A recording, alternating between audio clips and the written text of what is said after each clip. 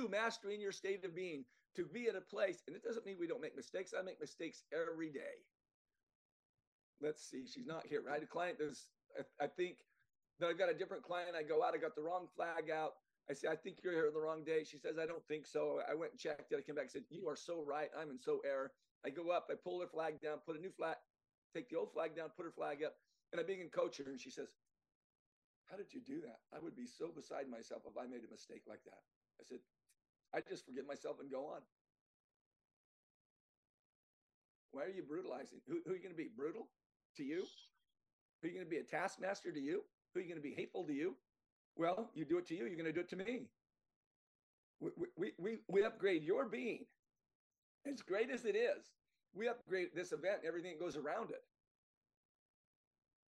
Simply by looking at who you're being. Okay, so this is Steve Hardison. Some of you might not know who he is. I had the honor and pleasure of getting to work with Steve. And if you go to his site, I paid a version of what's on there currently. It's higher than I paid, but nonetheless, I still paid a pretty penny to do a Be With session with Steve Hardison. And I was obsessed with this guy because, the reality is he charges, now $10,000 for 2 hours. He doesn't have all the things that people say that you need, a book, a course, a program. He has a book now. He didn't write the book. He said no to the guy who ended up writing the book for like 6 or 8 years. He doesn't have group coaching programs. He doesn't hold events. He doesn't do all these things that the coaching world says you need to succeed. And yet he, to the best of my knowledge of all the research, which I have done a lot on him, I mean, literally hundreds and hundreds of hours, I was obsessed with talking to people who knew him and worked with him. I got to work with him. I had interactions in Messenger with him. I was on the phone a number of times with him. And, what you see is what you get.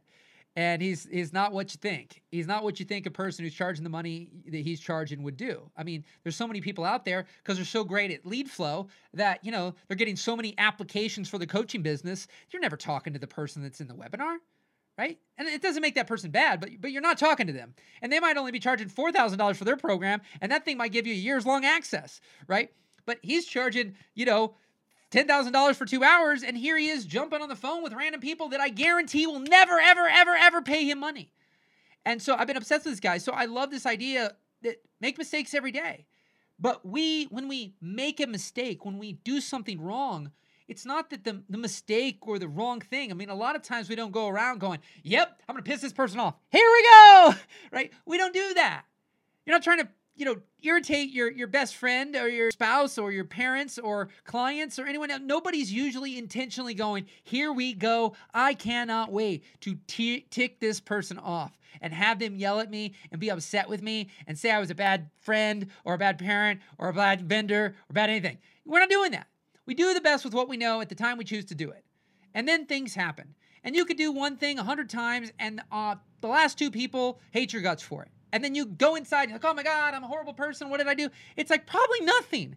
Those people might have had a bad day, right? Who knows what happened? But you do enough things, you're bound to run into something to happen that's less than ideal than the normal.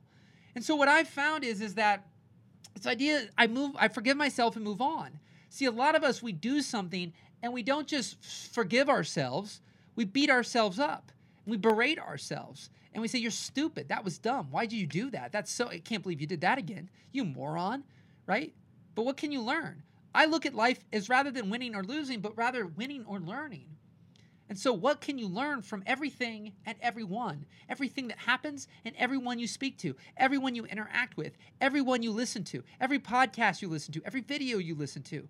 Whether you like the person or hate the person, you can still learn from that person. Some of the most evil people on earth, they still did things that you could learn from if you wanted to. It doesn't mean you need to go learn from them necessarily, and you want to choose to research a lot about them, but I guarantee there's something unfortunately or fortunately learn from those people, right? They just happen to do what they did and use it for bad. But what happens if what they were able to do to compel people and get people to do things? What happens if you did that same thing but did and helped people do great things?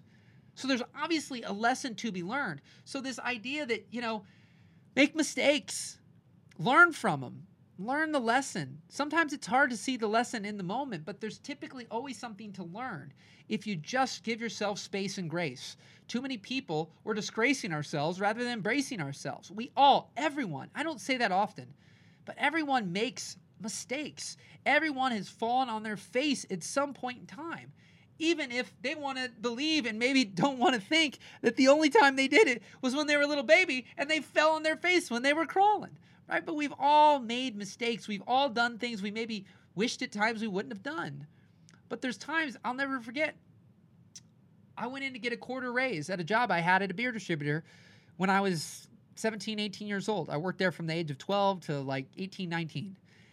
And there were people coming in who just worked at college over winter, you know, for like a few weeks and a Christmas break. And they were getting like $9.25 an hour. And I was getting like $6.25 or $6 an hour.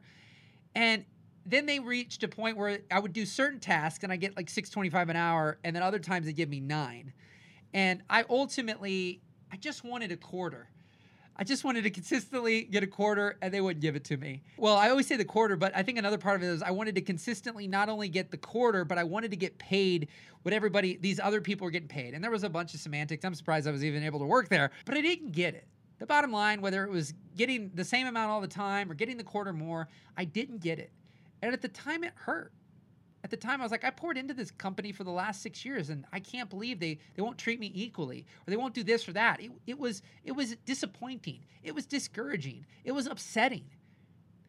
But of course, I can look back now, and maybe that's just me being optimistic or Pollyanna.